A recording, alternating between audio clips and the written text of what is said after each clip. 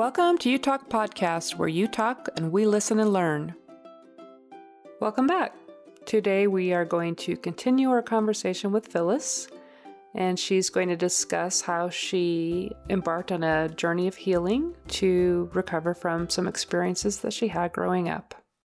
So at some point, I was seeking some type of spiritual group to practice with.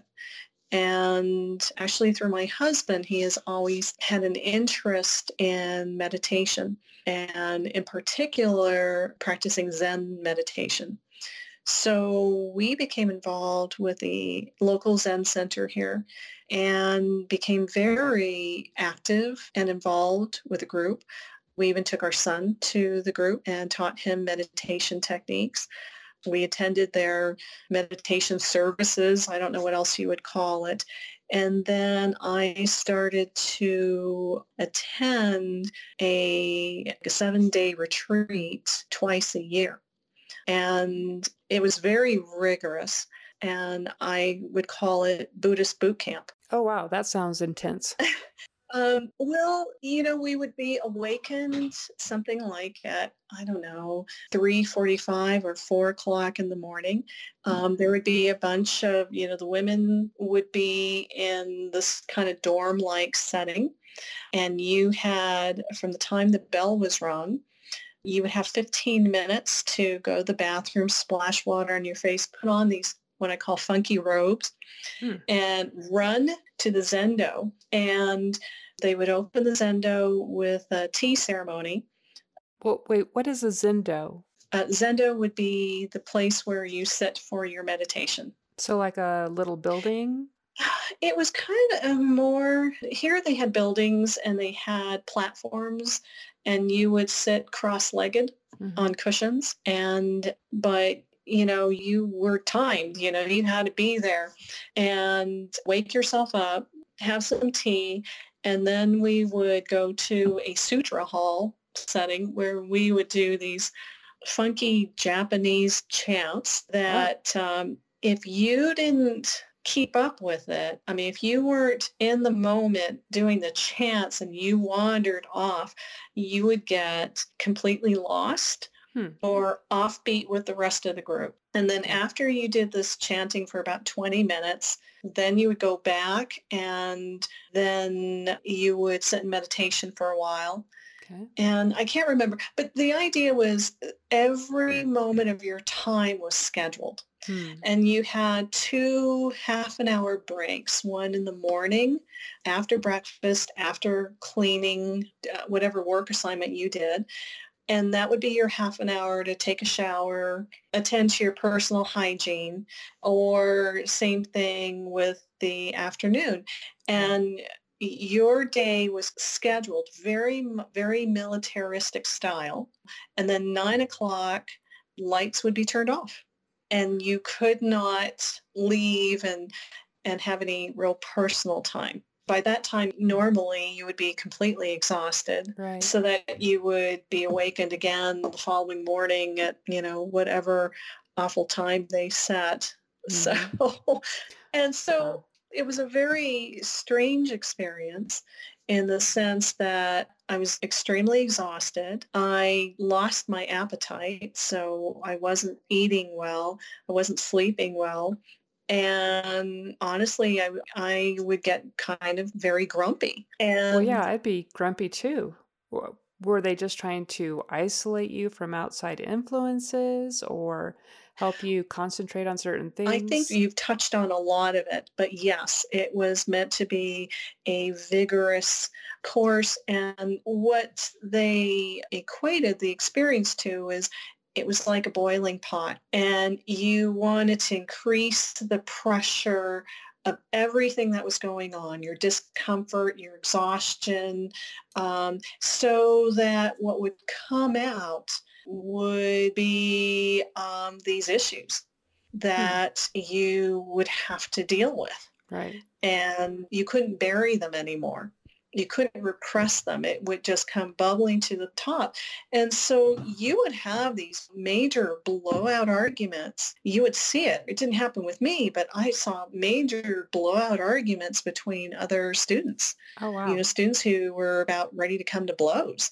Oh. Students who would just leave like a thief in the night. They could not take the pressure anymore. Major emotional breakdowns, people just sobbing and just, it was really tough. But what was so weird for me is that on my first retreat, it suddenly occurred to me in the middle of all of this thing is, well, this is what I'm paying for. Yeah, I was just going to say, you really paid for this? Yes, I had to laugh and say, yeah. I'm paying for this experience. I am paying for this experience to be hungry, to be tired, to be grumpy, to be frustrated with all these weird, funky forms and bows and these chants, and it made me laugh. Yeah. And it suddenly made me realize that, part of the whole experience is to literally know that those are all distractions, put them aside, and focus on really what's important. And so I had this burst of euphoria of, they can make me feel uncomfortable. I can make myself feel uncomfortable, even physically, uncomfortable, but I'm not going to starve. I'm not going to die. And I have the luxury of time to sit here with myself and enjoy the moment. What else do I have to do? And I really did start enjoying the moment. And I felt as if literally layers of an onion, layers of myself got peeled off. All the exterior boundaries, persona, whatever defenses I put up for the world just started peeling off. And I allowed myself to be vulnerable. I allowed myself, if some emotional issue came up, I allowed myself to cry. I allowed myself to release all these things. And I really found peace in these different retreats. And I became very grounded, very relaxed and accepting. And in some ways, I think I learned really the whole meaning of unconditional love. And so it turned out to be an amazing spiritual experience for me, that I realized that, people can make me feel uncomfortable. People can say things that might hurt me. They can physically hurt me, but they can never control my ability to love. They can't tell me that I have to love somebody or have to love something. And they can't tell me stop. They have no control over that. And knowing you have control over your ability to love just opened me up. So it was a good thing overall. It was a very good thing. Okay, good. I'm glad the suffering was worth it. Yeah. So I did these retreats for about 9 years. And it would be twice a year. And I started to become more and more dedicated to the practice, even contemplating what it would be to become a dedicated nun. Oh, they have nuns? Yes, nuns and monks, and what that would entail. And it doesn't mean you go to a monastery and you don't interact with the world. You still have your private life, but then you would dedicate yourself to the practice and the study of Zen texts. Okay, I guess I've always associated priests and monks with Catholicism, but well, again, I guess I have heard of Buddhist monks, but I haven't really heard of Buddhist nuns. But yes. I wonder which came first. Did the Catholics copy the Buddhist terms, or did the Buddhists adopt the Catholic terms? I don't know if that's sort of the closest they could come up with in English translations.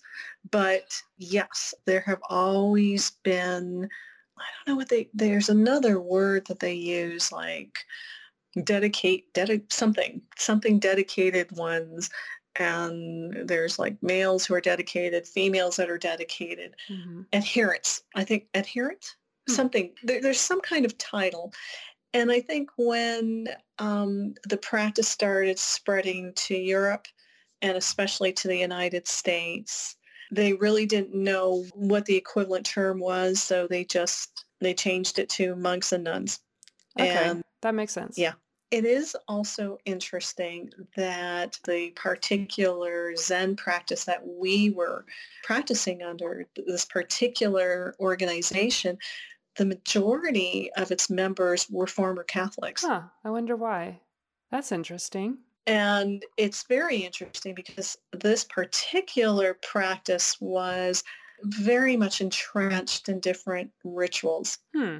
Yeah, they're really big on these rituals like a dance, more so than any other practice, basically. And what Okay. I've been told is that the one that we understand as the Buddha, Siddhartha Shakyamuni, the Buddha that we have come to know from the area of India and Pakistan, the prince who gave up everything and brought the Buddhist principles, that he had a lot of followers who were both women and men, and they all traveled in a group. And then as the organization apparently got bigger and bigger and they started to split off, there would be groupings of women and there would be groupings of men. Hmm. Okay. And then when it went to different countries, and I think it went to China, it either went to China and then to Korea and then to Japan, or it was either China and Korea or Korea and China, but then from one of those directions, it got passed on to Japan. Mm-hmm. And Buddhism has an interesting way of wherever it is practiced, it is incorporated into the local culture. Okay. So I know in the beginning, the monks and the nuns would interact together in the same temple. But by the time it went to Japan at some point, then they split up the sexes. Segregated. And the culture is such that it became to the point that if a lone male was in a room with a lone female, it was assumed that they were having sex. Yeah. Oh, that's okay. That's kind of strange. That was the culture, at least in Japan, and it had nothing to do with religion. It was just the culture. Mm-hmm. And so because of that, they deliberately kept the sexes separated Okay. and not a lot of interaction. Mm-hmm. So when our particular teacher came to the United States, he came when he was in his 50s. And he came to the United States during the sexual revolution in California. Wow, that must have been a shock. So if he was in his 50s when he came over here, then he Yes. was pretty old when you were seeing him. Yes, he passed away when he was 106, and this was several years ago. But fast forward, I think he became entranced with this, with the sexual revolution, and didn't quite know how to teach and what to bring of his Japanese cultural practices versus changing it to fit these crazy American needs. Huh. And he had numerous affairs. Oh, wow. He did sexually abuse and exploit some of his female students. Okay. And it's even said that some of his students, including the ones that were nuns, would procure partners for him. Oh, And he apparently even had the organization, they were making money by this time, provide money for some of these students to have abortions. Oh, you're kidding me. Yeah, really disappointing. And apparently a lot of this had happened and had come up once in the organization in the 70s, where some students said, this is inappropriate. You are abusing your position of authority, and this shouldn't happen. So there was a little bit of a mass exodus of some of his more experienced students. Right. But then a lot of his other experienced students, I guess, tried to get him to promise that this was not going to happen again. And apparently he would use these retreats as time to see how far he could get with some of these female students. Oh, wow. And so by the time we were getting to the end of my 9-year practice of actually doing these retreats, we had a serious family discussion about, could we continue to practice with this very flawed spiritual leader? So you found out about the abuses that were going on. We found out about it. And then we had to decide as a family what we were going to do. Right. And it became public, and an internet blogger did all this incredible research. And that became a Me Too movement in and of itself, where all these former female students came forth and male students and came forth about all of the women that had been abused and how they were treated and ostracized and harassed. Wow. Well, that's the thing about the internet. It's a lot harder to hide corrupt behavior. People find out. It was very interesting. He never abused me. Thank goodness. Sexually never touched me. Good. And I think part of it was because he was warned by the nuns, and they said, Phyllis is married and she's a lawyer. Right. He wouldn't want to be sued. And she's a criminal prosecutor, and she's married to a lawyer who is also a criminal prosecutor. So you must not touch her. You must not do anything, because you will get into serious, serious trouble. And I think I'm grateful to whomever warned him, because my relationship with him was as a teacher and a student, as it should be. He treated me very well. He treated Richard very well.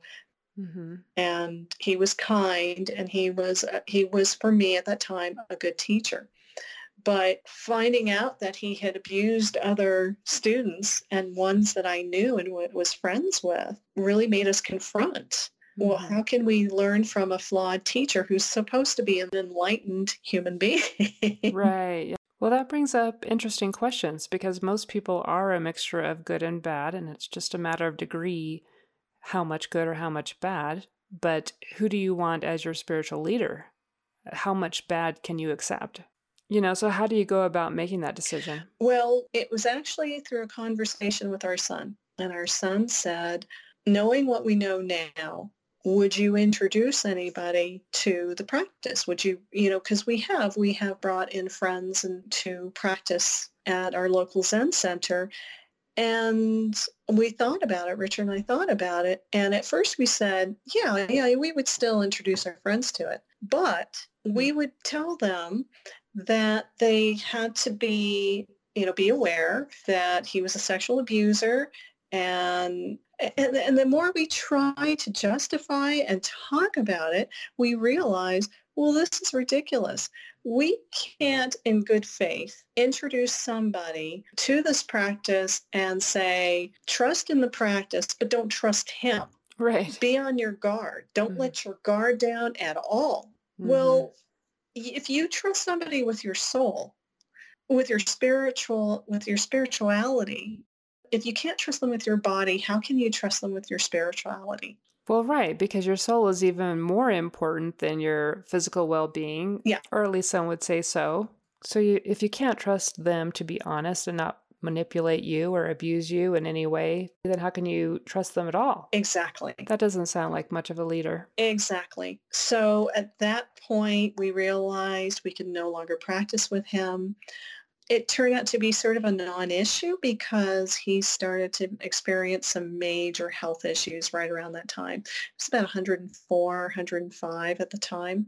Wow. Yes. And he was still trying to get it on with these students. Yes. Wow. Yes. Okay. There was a joke about, he's maintaining his male virility, but it was also very painful, I think, for his followers, because he didn't recognize, again, the idea of Buddhism is you set aside your own ego needs and you concentrate on the needs of others. And if you're worried about your virility and trying to prove yourself, and you want to... Right. He's not thinking about them. He's imposing his needs on them. Exactly. You impose that on somebody else when you're in a position of authority. Right. you are a very troubled person. Right. It's despicable, in my opinion. It goes against the whole concept of being an enlightened being, Right. Not enlightened. and it shows that you are a very selfish, self-centered person who Mm-hmm. is more interested about your own needs rather than your students. Kind of narcissistic in a way. So we as a family left our practice. We actually were hoping that others in our center would recognize that he isn't the only teacher and that there are other meditation Zen teachers out there and that we should have these guest people come in. Oh, good idea. And we got a lot of pushback Huh. from our Sangha, which is our congregation.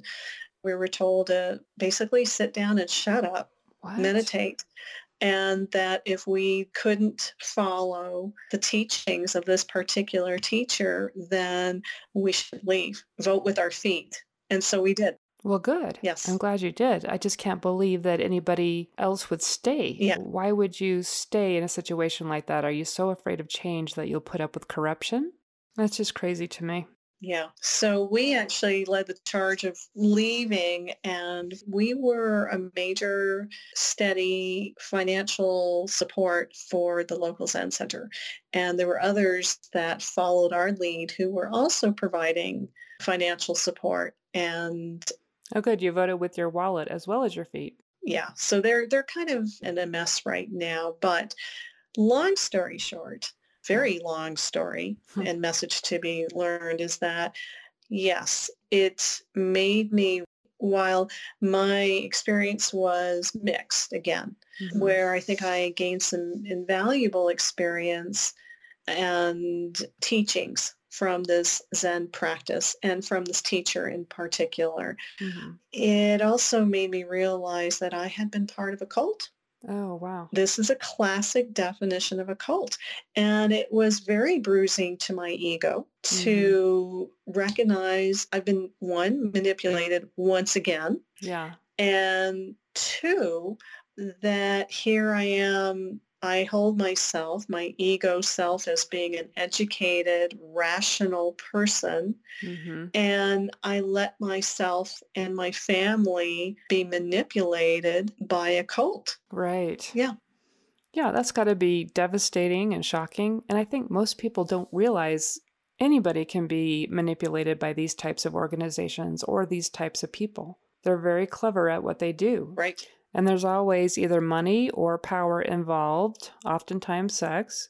But let me go find the BITE model and read it here, and let's check it. Okay. Okay, Steven Hassan's BITE model. So he took all the research that had been done on the different methods that cults use to recruit and maintain control over people, and he put it together in an easy-to-remember acronym, and it's BITE, B-I-T-E. So the first characteristic of a cult is behavior control. Yes, check. Okay, the second one is information control. Check. So somehow they controlled information. They hid our teachers' prior sexual abuse and history. Right. This is a crazy thing. So like the Catholic Church, they seem to believe in this thing called a lineage, a history. Okay. And while this monk did come, our teacher did come from a recognized Rinzai temple in Japan, what we didn't recognize or they suppressed from us or the believers deliberately ignored was he had a criminal history in Japan involving his temple. What? So yeah, he was placed in charge of a branch temple. So he was ordained as the abbot of a particular temple. Okay. And after World War II, money was given to the temples to rebuild. Okay. And he embezzled that. Wow. Those monies and went to prostitution houses. What? He had apparently an affair with a married woman. He at least fathered a child out of wedlock, because these monks weren't allowed to marry or have any interaction with women. Okay. And he was convicted and he ended up serving a prison time Wow. for the embezzlement of the money. And so he was stripped of his titles. He was stripped of his authority and brought back to the Mother Temple. And they did not know what to do with him. Well, these crazy Americans wanted a Japanese meditation teacher. And so they sent him in exile, basically, to the United States thinking, we'll get rid of two birds with one stone. We won't be able to rehabilitate him. They're crazy Americans. We don't know what they're going to do with him. And he can go teach and we'll be rid of him and we'll satisfy these crazy Americans. Mm-hmm. And so when he came, he didn't know any English. Wow. And he lived out of a garage of somebody's house forever. And they had small sitting groups. But they had no idea that literally 50 years later, he would have this incredible, financially well-known organization and become recognized as a top spiritual leader. So clearly no one bothered to do a background check on him. And it's just amazing that he could go from virtually having nothing to being so successful in such a short time. I know. And I'm sure it surprised him. I'm sure he thought, that's it. I'm going to this crazy place and this will be the end of it. My life is over.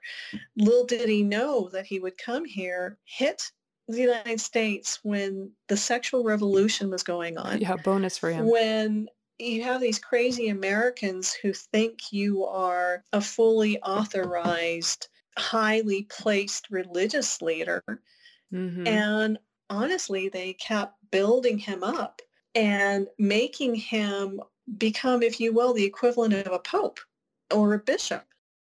Isn't it crazy how humans have this deep need to believe in someone or something greater than themselves, and to the point where they will just listen to anybody who is charismatic and tells them something that sounds good to them, that makes sense? Yeah, it's crazy. And then if that person says, only listen to me, everybody else is trying to trick you or deceive you, that they fall for it, that they just jump without thinking. It is literally a leap of faith. It's very much an emotional decision, even though they call it spiritual, because that makes it sound better, I guess. We don't look, we just leap off that cliff and we jump. So how do we avoid making that mistake? Do we not solely rely on our emotion, but we add logic? Right. We add logic to that so that we don't get carried away by emotion or what we think is spiritual prompting or whatever.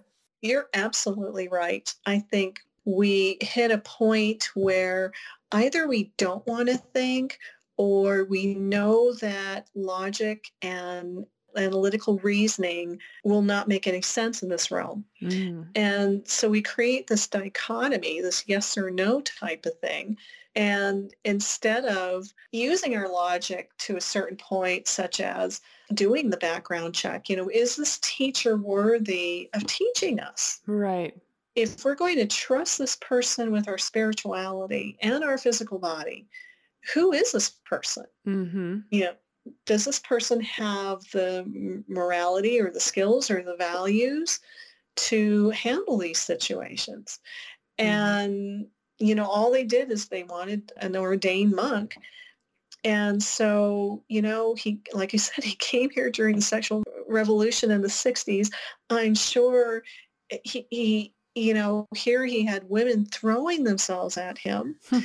Yeah, he must have loved that. He didn't have to even pay for it, right? I mean, this was so foreign to his culture. Right. So it just must have been such a strange world. And really, it was his students that pushed him and said, okay, we want to do this. We want to put you on a pedestal.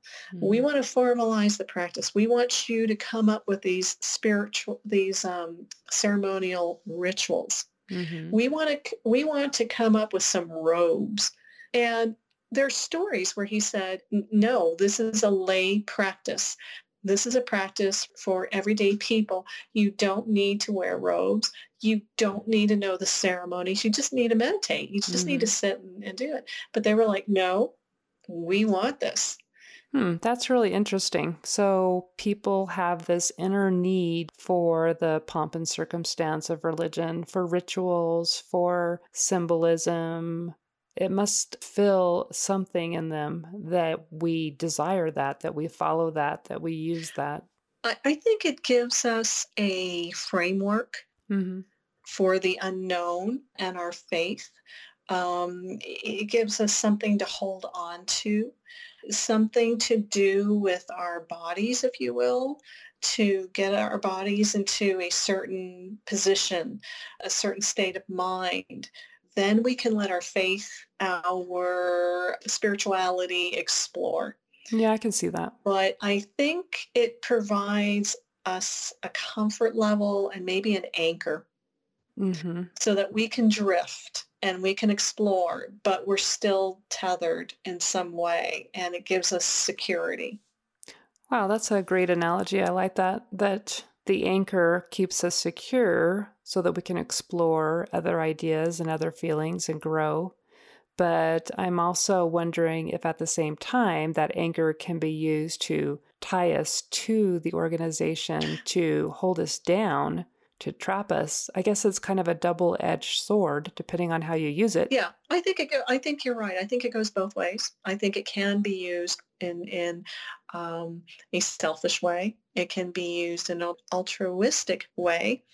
And I do believe that as humans, we like rituals. Mm-hmm. We somehow feel the need to have rituals, patterns of behavior that are familiar to us. Mm-hmm.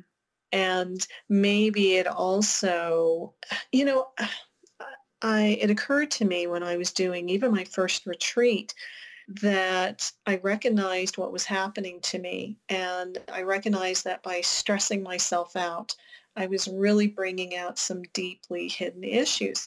But I also recognized, for example, that when we would go to the sutra hall and we would do these chants, I realized that they were nothing but breathing exercises, Oh. that they help warm our bodies, if you will, our throat chakras, and it got us breathing and pumping air into our body. So it was like a nice wake-up call. You know, you're supposed to chant with your heart and soul. And when you do that, it changes the chemistry within your bodies. So that it's an exercise. Mm-hmm. It's a breathing, waking exercise. And I saw the value of doing that kind of ritual so that when I was sitting in meditation, cross-legged meditation, I was awake and I was ready to now sit and do my meditation. It was like I had gotten my body primed. So I was ready now to do the emotional, spiritual work. Okay, that makes sense. That makes a lot of sense. Yeah. Interesting. So it's more of a holistic attitude towards spirituality, mind and body. Yeah. Good to know. Okay, let me finish off the elements of the BITE model. We have thought control. Definitely. And emotional control. Yes. Okay, so I have to admit, I'm sitting here looking at these mechanisms of behavior control, information control, thought control, and emotional control, and I'm thinking that's every parent in America and every school system. You know what I mean? I think there has to be one other twist. I agree. I mean, that is the model for, you're right, every belief system, every family system, anybody who's in authority.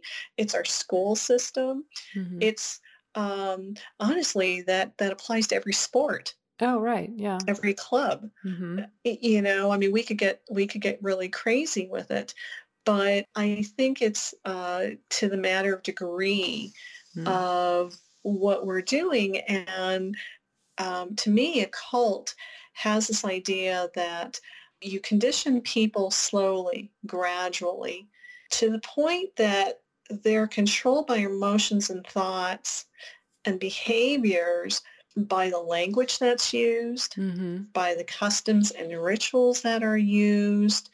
The thoughts are controlled because certain information is fed to people, right, but not at all. You know, Buddhism is really interesting in that, and there are many different flavors of Buddhism. There are ones that honestly look like Christianity. Huh. where Buddha is the equivalent of Jesus Christ. Oh, wow. There are some flavors of Buddhism where the priests are intervening on behalf of your soul.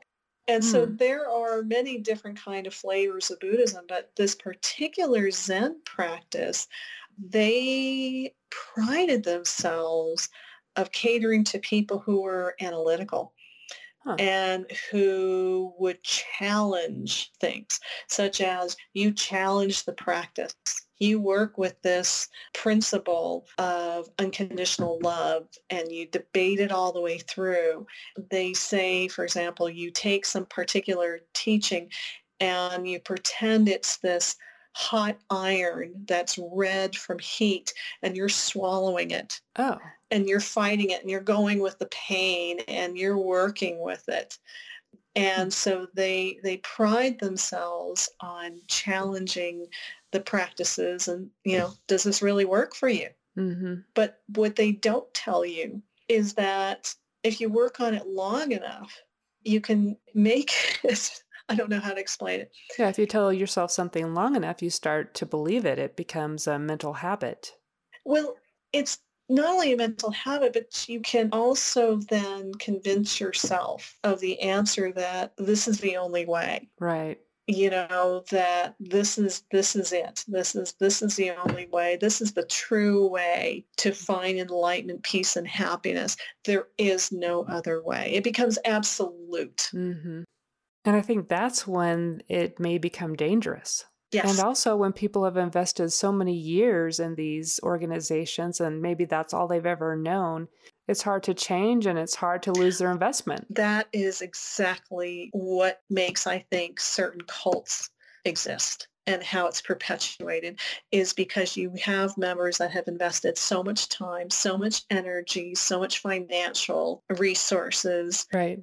So much of everything. Maybe they've changed their entire life. They've shaved their head. They wear these robes and they've given up all of their livelihood possessions. They've donated it. Yeah. And they're following the teacher from place to place. Mm-hmm.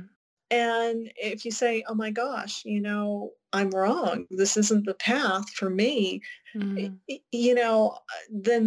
I've wasted 12 years of my life, Or more.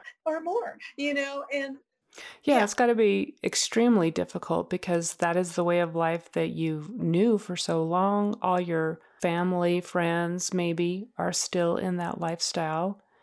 And so what do you do? Where do you go? It's like having to be reborn. Mm-hmm. It's like starting all over again. Yes. So I can see where that would leave people in a very fragile state of mind, even if they are strong enough to choose to get out. So maybe they might need to see a therapist or a psychiatrist. Unless it's my mother. Yeah, unless it's your mother. Good one. So that reminds me of a point that article brought up. And that is that victims of child sexual abuse are more likely to be re-abused later in life.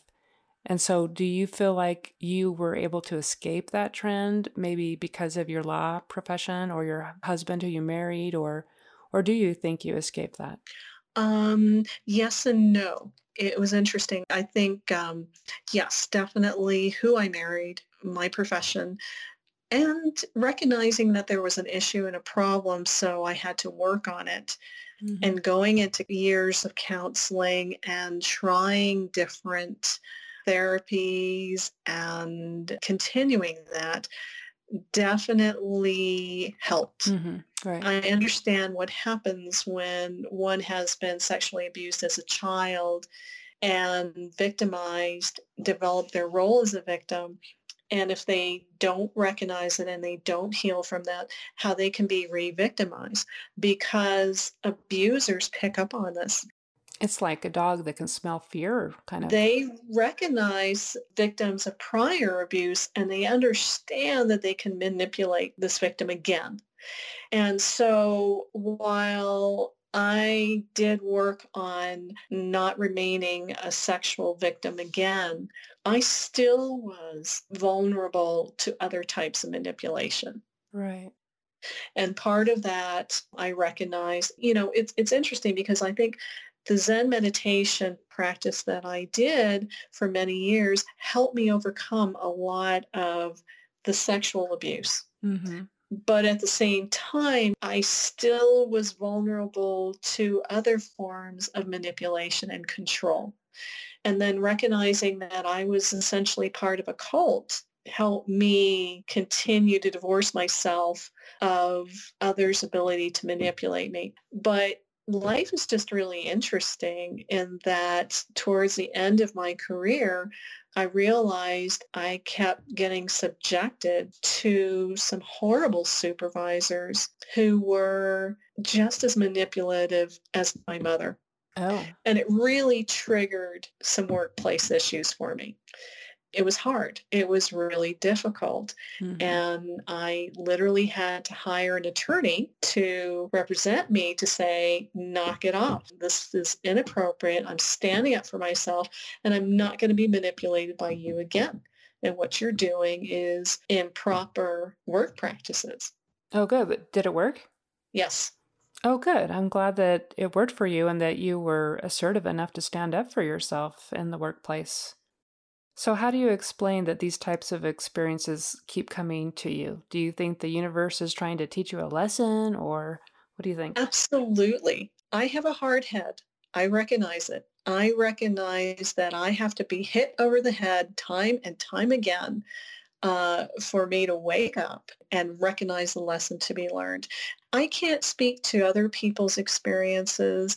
I think it is a much harder place to work, not only in state government, but in all forms. It's a very different workplace. Right, because government organizations kind of take on a life of their own too, and have their own set of healthy and unhealthy practices. Okay, we've covered a lot of ground in this podcast, and it's been really fascinating. So any final words of wisdom? I think I've exhausted my sources of wisdom for today. Your sources of wisdom have dried up. I think I have to, if your future interviewees have to move to an island of isolation with no dog, doorbells. I know. You haven't exhausted your words of wisdom. You've just exhausted yourself, I think, is what you're telling me. What you're telling me right now. Okay. I can take a hint. Okay. Well, again, I appreciate your time and you sharing your story with us. So yes, thank you. And I'm sure our listeners will also. And with that, I'll wrap it up. All right, thanks. Thank you for listening to You Talk Podcast. We hope you'll join us again. And by the way, we would love to have you as our guest on You Talk Podcast. If you would like to tell your story in a full-length episode, please email us at youtalkpodcast@gmail.com. We also welcome your thoughts about this episode and any experiences you might like to share with our listeners. Just Skype an audio message to our username, youtalkpodcast@gmail.com. Please use a good USB mic if possible. Thanks. Can't wait to hear from you.